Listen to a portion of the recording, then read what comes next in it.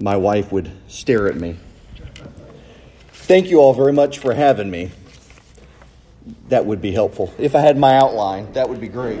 I could do this off the top of my head at this point, but this would be helpful.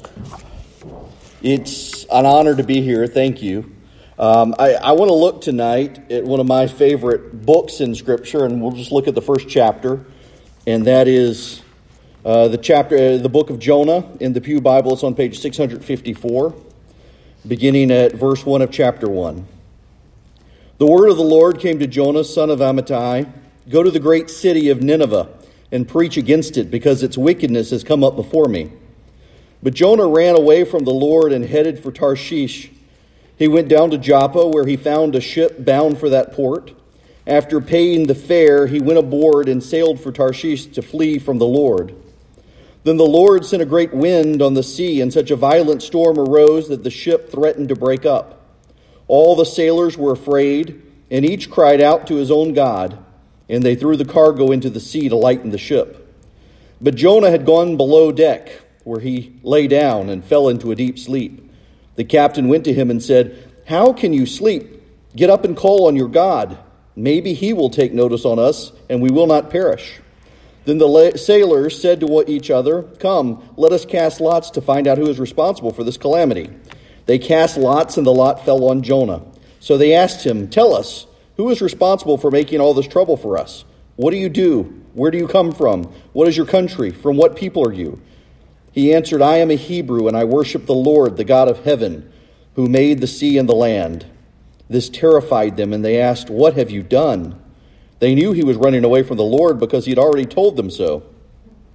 The sea was getting rougher and rougher. So they asked him, "What should we do to you to make the sea calm down for us?" "Pick me up and throw me into the sea," he replied, "and it will become calm. I know that it is my fault that this great storm has come upon you." Instead, the men did their best to row back to land, but they could not, for the sea grew even wilder than before. Then they cried to the Lord, "O Lord, please do not let us die for taking this man's life. Do not hold us accountable for killing an innocent man. O Lord, we have done as you please." Then they took Jonah and threw him overboard, and the raging sea grew calm. At this, the man greatly feared the Lord, and they offered a sacrifice to the Lord and made vows to him. But the Lord provided a great fish to swallow Jonah, and Jonah was inside the fish 3 days and 3 nights. The grass withers, the flower fades, but the word of the Lord remains forever. Let's deal with the fish first. We don't know what the fish is. Some people have decided it's a whale. Clarence Darrow, the atheist lawyer who did the Scopes monkey trial, was famed in a trial for saying, "Could you even believe Jonah was really swallowed by a fish?" It is in culture a way to rebut Christian faith, to say, you can't possibly believe this is true. You can't believe that a fish swallowed a man or a whale swallowed a man. It's impossible. It's physically impossible for a whale or a fish to swallow a man and have a man be in its belly for 3 days and then be spit out onto dry land. Except here we have it happen. So the question of whether or not Jonah was swallowed by a fish, we can dispense with it up front. Was he? Well, do you believe in Jesus? Do you believe Jesus is God? The great C.S. Lewis question, or statement, he's either a god or a madman. He leaves us no room between. He says he's God, so either he's God or he's crazy.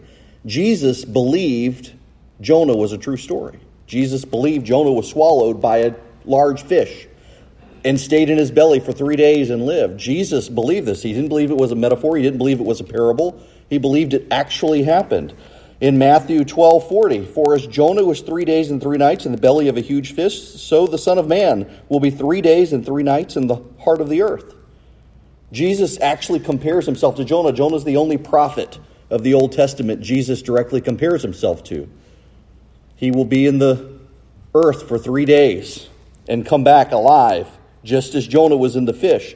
There's an echo to Christ's death and resurrection here that Jesus accepted as true. So if you accept that Jesus is the risen Lord, you really have no reason to doubt this. You do it by faith, the same way you believe in the resurrection. The people who can't believe that Jonah was actually swallowed by a fish are the same people who can't believe in a resurrection or a virgin birth. They may say they do, but surely they have doubts. all the doubts creep in. If you can believe in Jesus, you can believe in Adam and Eve because Jesus believed in Adam and Eve. If you believe in Jesus, you can believe the fish swallowed Jonah because Jesus did. It's by faith we believe these things. Now let me set the scene for you here with Jonah, having dispensed with the fish. Jonah is in the northern kingdom. Remember, after Solomon, Israel split into Judah and Israel, or the northern kingdom. And Jonah is the second of the great prophets in the Bible to come forward in Jonah. Now, that's not the second prophet. Elisha and Elijah came before them. But of the books in the Bible and the minor prophets, Amos came right before Jonah. In fact, we know Jonah actually was a prophet to the northern kingdom, even though the northern kingdom had turned its back on God. 2 Kings 14 references him. Jeroboam restored the border of Israel from Lebo-Hamath as far as the Sea of the Arabah, according to the word of the Lord, the God of Israel, which he spoke by his servant Jonah, the son of Amittai, the prophet, who was from Gath-Hepher. So Jonah is referenced more than this book in the Bible. He was actually a prophet. And what's so remarkable about this is, remember what the northern kingdom did. After they split from the southern kingdom, the kings of the north, they didn't stay with the line of David. And they decided they needed to concoct their own religion. So what they essentially did, I'm simplifying it here, but they essentially concocted a great conspiracy. Remember that golden calf and what happened? Well, that was actually the real religion. And so we're going to build golden calves, and you're actually going to go worship what Aaron did. I mean, Aaron built the golden calf. After all, it must be real. And so in Dan and Bethel and other areas, they constructed golden calves, and they mixed their religion with the pagan religion. And the kings of the north knew that if the people of the north went down to Jerusalem and worshipped there at the temple, they would realize we've been had. That God is actually the God in that temple. We're supposed to go there to worship. But God doesn't turn his back on the northern kingdom. God still sends prophets. He sent Jonah. And what did he do? One of the things God did is, first, there were famines, and there was poverty, and there was hunger, and then he gave them great riches. And all of these things are God's way of trying to cajole the north to come back to God. In fact, if you were to read Psalm 73, which is my favorite psalm, one of the things you find there is that one of the ways God tries to serve as a blessing to call people to him is to show them wealth. Asaph in Psalm 73 realizes that the wicked in this world prosper more than the people of faith because that's the best they're ever going to have it. And so God's showing them mercy by giving them wealth here and hoping that wealth may call them. But if not, that's the best they're ever going to have it. Amos says as much. Remember, Amos came shortly before Jonah. And Amos goes up from the southern kingdom, goes up from Judah to Israel. God tells him to go up there, just as he's telling Jonah to go to Nineveh. And what does Amos have to say? Well, go to Bethel and sin. Go to Gilgal and sin yet more. Bring your sacrifices every morning, your tithes every 3 years.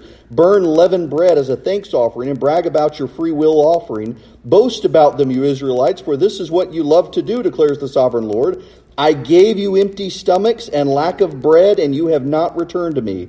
I withheld rain from you when the harvest was still 3 months away. I sent rain to one town and withheld it from another, and you did not return. On and on, God lays out. He punished them. He starved them. He withheld the rain from them, and they did not turn back. So now he's poured out, by the time Jonah comes along, he's poured out great wealth on Israel, hoping maybe they'll look at the prosperity and say, hey, God is real, he's with us. But the northern kingdom didn't do that. So that is the picture into where Jonah comes in the northern kingdom. Jeroboam II is the king of the northern kingdom of Israel. He is a successful ruler. He's beaten back the enemies on all sides. The kingdom is stable. But Amos had come, and what did Amos say?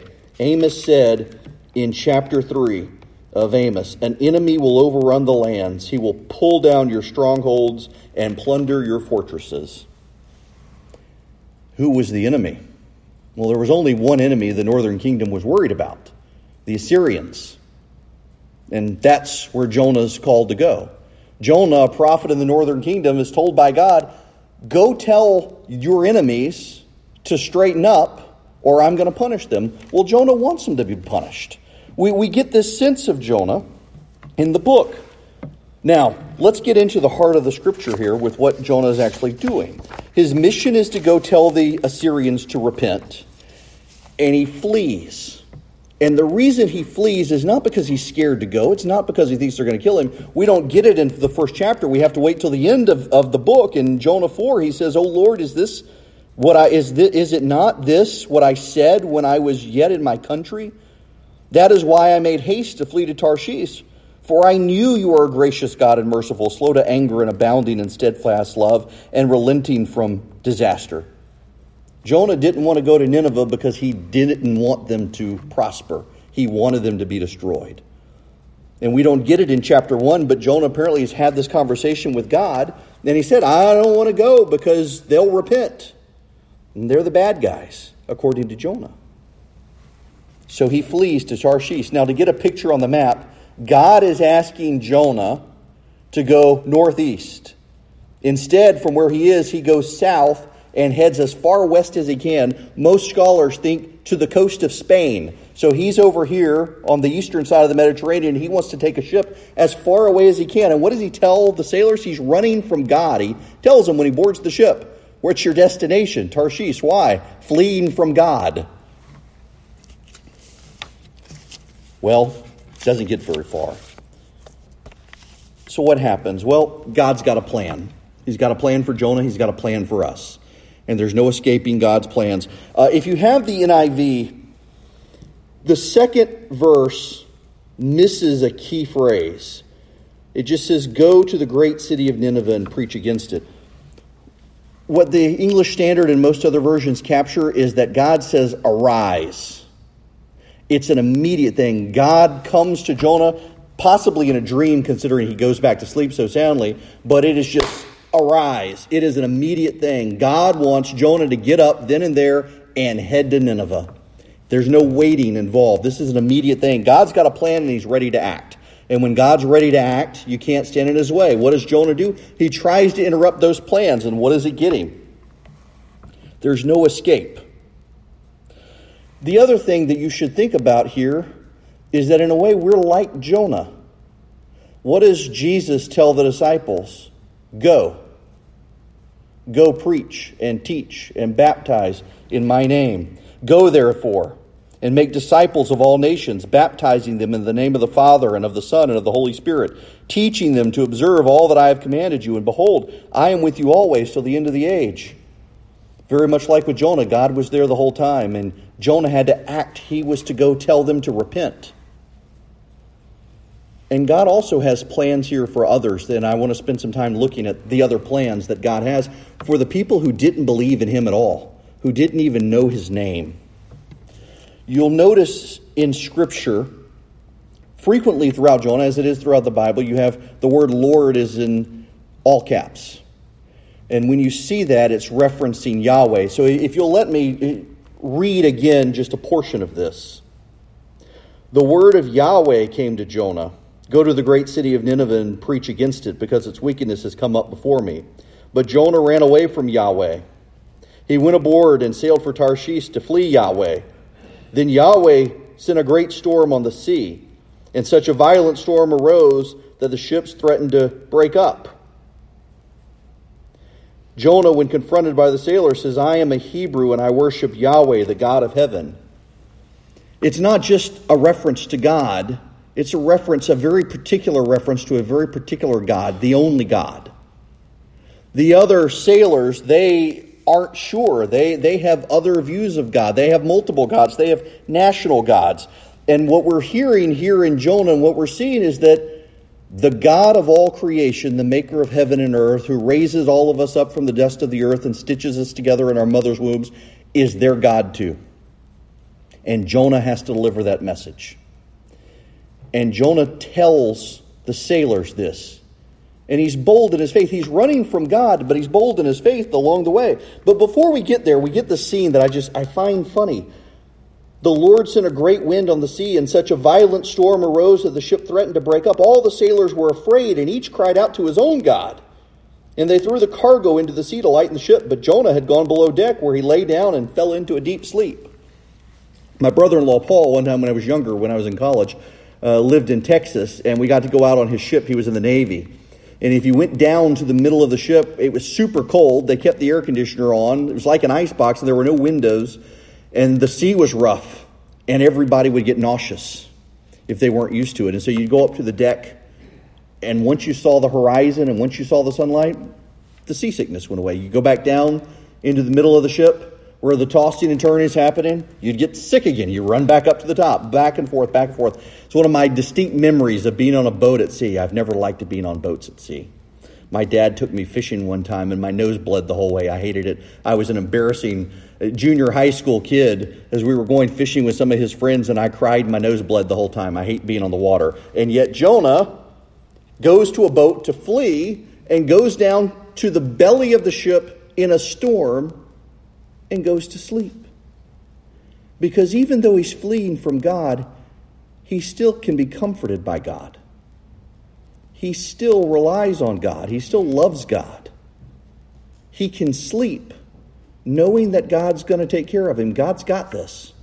Even while he's fleeing from God, he knows God's got this. In the same way he knew if he did go to Nineveh and urge them to repent, what were they going to do? They were going to repent because God's got this.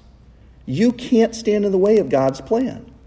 You may not like God's plan. You may not understand God's plan. You may wish God's plan was something other than what his plan is. But God's got a plan. And you're not going to stand in the way. One of the keys to wisdom and understanding is to understand God's got a plan and you are part of that plan, whether you want to be or not. You can't run from it. So Jonah wakes up. And they bring him to the top of the ship. And they say, "Who are you? We've cast lots now. Who are you? What do you do? Where are you from?" And he says, "I'm a Hebrew." And this was the way that in that time the tribes of Israel would answer. They wouldn't say, I'm a Benjaminite. They wouldn't say, I'm a Judahite. They would say, I'm a Hebrew. Those were the 12 tribes. People would know what that meant. But what does he say? I worship Yahweh. I worship the Lord. But the word that they use for worship, what he's actually saying is, I fear the Lord. What does the proverb say? The fear of Yahweh is the beginning of knowledge. Fools despise wisdom and instruction. Proverbs 1:7, the fear of the Lord. And that's what Jonah's saying here, is that level of fear. It's not a fear, scare of circumstances. The sailors are all scared of their circumstances, and they're crying out to their individual gods and idols. Jonah says, I fear God, the creator of the universe. And that fear is not a fear of scared. It's a fear of being so in awe that it leads you to worship. Do you fear the Lord? Do you worship the Lord with that level of reverence that you are so overwhelmed by him? It's a fear. The word fear can apply to it. Do your knees shake in the presence of the Lord? Can you sleep comfortably in the presence of the Lord, even in the storms?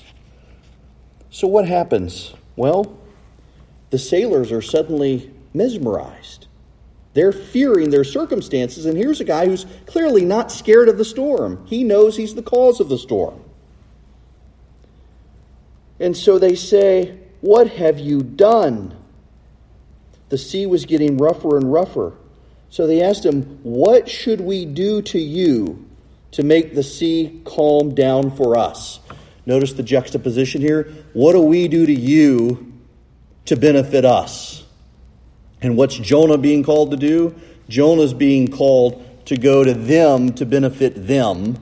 And these people on the ship, they're worried about themselves. What do they do to Jonah? What can Jonah do for them? That's not their thought process, though. What could Jonah do to benefit them? This God, what could he do? No, they got to do something to Jonah. And what does he tell them? Throw him overboard. And they don't want to do that. That's one of the most interesting juxtapositions here, is these people suddenly realize there is a God who's bigger than all of their gods. In fact, there's a God who actually is real. They're there. Every house had an idol. Even before the Roman period, every house could have an idol, a god. They could have a national god. The Assyrians had a god. The Babylonians had gods. But there was always the thought that there was a God over all of them. And here comes this guy on the ship with the storm. They've prayed to all of their gods, and this guy and his God, he says, I worship this God, but he's not my God. He's not my country's God. He is the one and only God. He created the dry land and the sea. And they want to know, what do they do? And Jonah tells them, and they have this sense of injustice. We can't throw you overboard. We can't do that to you. That'll kill you. You get this reaction sometimes with people who read the Old Testament and they see that the destruction of God's enemies is necessary for God to prevail. And people say, well, this is unjust. This can't be just.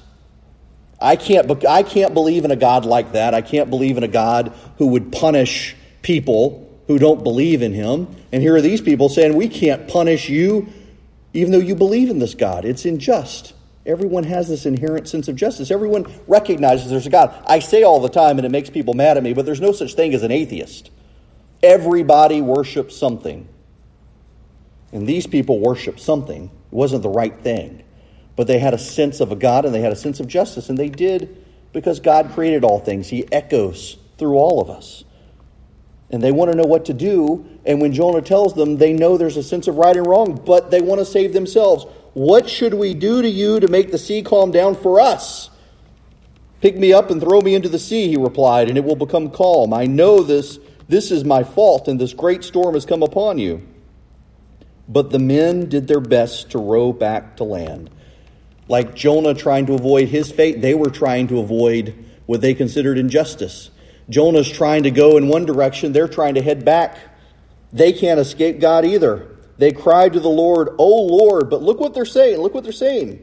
They cried to Yahweh, "O Yahweh." They're not crying to a God. They're not crying to their national God. They're crying to the God, Yahweh. They're using his personal name now. "O Yahweh, please do not let us die for taking this man's life. Do not hold us accountable for killing an innocent man. For you, O Lord, have done as you pleased." Then they took Jonah and threw him overboard, and the raging sea grew calm. The sailors feared their circumstances, but they did what they thought they had to do to survive. The Assyrians, when Jonah gets there, we know from chapter 3, they fear their circumstances, and they repent. But Jonah's fear is different. His fear is the fear that a Christian can have today. His fear is the familial relationship with God. You can't get to where Jonah is unless you have a right relationship with God. He could act out, but he could still sleep comfortably in the storm. He could go to sleep. At the end of the story, we know he gets angry with God. When you have a personal relationship with someone, you get angry with them. It doesn't mean you don't love them, but it means you're angry with them. People get angry with God. God could discipline him. God could send a fish.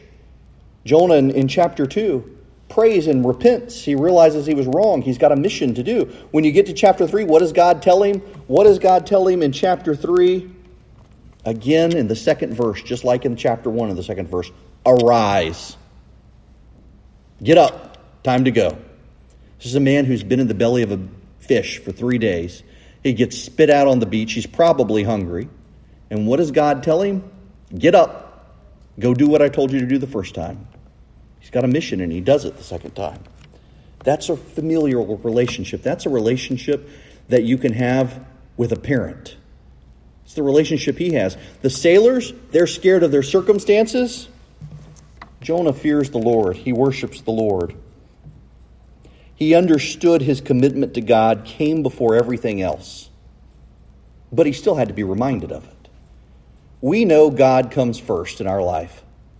But sometimes we have to be reminded of it. Sometimes God has to put us in a proverbial fish for several days and let us stew over what he wants us to do. We have a sense, we know what we need to do. Sometimes we don't want to do it. And God sometimes has to remind us to do it. He had to remind Jonah. But now let's dwell on this. God used Jonah to bring people who were not even in the tribes of Israel to call him by his personal name. Jonah is trying his best to get out of a circumstance, and what happens? In his struggles, somebody else begins to call on God. Now we can see an interesting juxtaposition here that when he gets to Assyria, he tells them to repent, and they never actually call on God by his personal name. In chapter 3, the Assyrians, they do repent. The king of Nineveh declares, "Do not let any man or beast, herd or flock taste anything. Do not let them eat or drink, but let man and beast be covered in sackcloth. Let everyone call urgently on God." Not on Yahweh, not on the Lord, just God. They're repenting, but not repenting and recognizing God in Assyria. But the sailors do. And God used Jonah fleeing to do that. Now, my wife and I, we're here, and some of you know our health struggles we've had the last few years. I'll never forget, I was at a book signing a couple of years ago and had said on radio, talking about all of our health struggles, my wife's cancer, the blood clots in my lungs that nearly killed me, the ups and downs in our family. And a guy comes up to me at this book signing, and he wants to talk to me in commercial break. Now, usually when people want to talk to you in commercial break, when you're a talk radio show host, you're never too sure, but he seemed normal. So he comes up to me, and he says, I just have to tell you, I went to the doctor, this is months ago, and he said I was on my way to get engaged to my fiance, or he had a ring, wanted her to be his fiance. And I went to the doctor, and I got some terrible news. He was diagnosed with a disease. It was curable, but it was a bad disease, and they were going to be in for a fight. And he wanted her to know, and he wanted to propose, and he had his ring, and he was headed off to let her know when he got to the apartment. And he said, I need to tell you two things. And she says, well, I need to tell you something too. He said, well, you go first. She said she was pregnant by his best friend, and they were getting married. And he said he didn't know what to do. He had the ring in his pocket. He had a diagnosis of a struggle. He was going to be in the hospital. He was going to be sick. He was going to have to fight. And here's the woman he wanted to marry has been cheating on him with his best friend and was going to have his baby. And he got in the car. And he tells me he turned on the car. He wasn't sure if he was going to commit suicide or go see his parents or go to a bar or what. And there I was on the radio talking about Christie's and my struggles. And he said, you know what? My life wasn't nearly as bad as yours. I felt okay. I was glad to be able to share our family struggles and lead him to a place where he realized that things weren't so bad for him. And look at Jonah. In Jonah's struggles, he's trying to run away from God. He's not even trying to share. He tells these people on this boat that I'm fleeing Yahweh. They don't know who Yahweh is. Just some God. They've got their own God. You got the Hebrew God. You got the Assyrian God. You've got the Babylonian God. All these gods. The Egyptians had dozens of gods. And he's just trying to flee this guy. And the storm comes. And through the storm and the struggle and the decision and the calming of the storm, Jonah's been able to lead these people to call on the God, not a God. You can't get out of your struggles. Life's not fair, never has been. Jonah didn't think it was fair. Jonah had this nationalistic pride. He wanted the Assyrians destroyed, not redeemed. And he's got to go be the one to give them the news to redeem them so that they could come destroy his nation. He doesn't want to do that. Be like an LSU coach having to go up and train Ole Miss to play LSU. They don't want to do that. Notice my football analogy just for you. He doesn't want to do it, and yet he's got to. And what happens along the way? While he's struggling with God, other people are coming to God. All of our struggles have a purpose. And when we're wrestling with God, it has a purpose. And when we're fleeing God, we can't. It's got a purpose. And one of those purposes is to provide comfort to other people. One of those purposes is to provide people a calm in their own storm. Even when we're in the storm, sometimes our struggles are what give other people comfort. And Jonah knows all of this. He intuitively knows this. And this is the other thing where Jonah is so much like us. He knows he can't run away from God. He knows he can't get out of his obligation. He knows the God of the universe who stitched him together in his mother's womb. He can't escape that God. And he tries anyway. So do we. Thankfully, we can't escape him. The Westminster Catechism, you'll forgive me, I go to a Presbyterian church now, but Brother Joe told me to. So the Westminster Catechism, what is the chief and highest end of man? Man's chief and highest end is to glorify God and enjoy him forever. Jonah struggled, didn't want to glorify God, and he wound up glorifying God. Look at Jonah 1:16 with me, if you will. At this, the men greatly feared the Lord, and they offered a sacrifice to the Lord and made vows to him. Now they feared the Lord. They didn't fear their circumstances. They started off fearing circumstances, but now they fear the God of heaven, the maker of heaven and earth, the maker of all creation. The climax of the story, you think, is Jonah is thrown overboard and a fish swallows him up. Here's the climax of the story. The people who didn't believe cried out to Yahweh. They tossed their goods overboard. They tossed Jonah overboard. And they ended up tossing their own gods overboard and picking up a new one. They never expected that when they got on that ship. The poet George Matherson wrote a great hymn, "Make Me Captive." Make me a captive, Lord, and then I shall be free. Force me to render up my sword, and I shall conqueror be. I sink in life's alarms, when by myself I stand. Imprison me within thine arms, and strong shall be my hand. When we are imprisoned by God in his hand, we'll be free. Let's pray. Blessed Almighty God, maker of heaven and earth, creator of all things, you bring bread from heaven, you bring water from rocks, you raise us up from the dust of the earth, you stitch us together in our mother's wombs, and you brought us here tonight together as a community of believers. We ask, Lord, that you hold us even when we struggle, even when we flee, that you find us and bring us back. Provide us refuge, Father. Be with us when the howling winds of the world around us try to lure us away. Help our unbelief. Strengthen us in the faith. Guide us and direct us in all that we do, and forgive us our sins in Christ's name. Amen.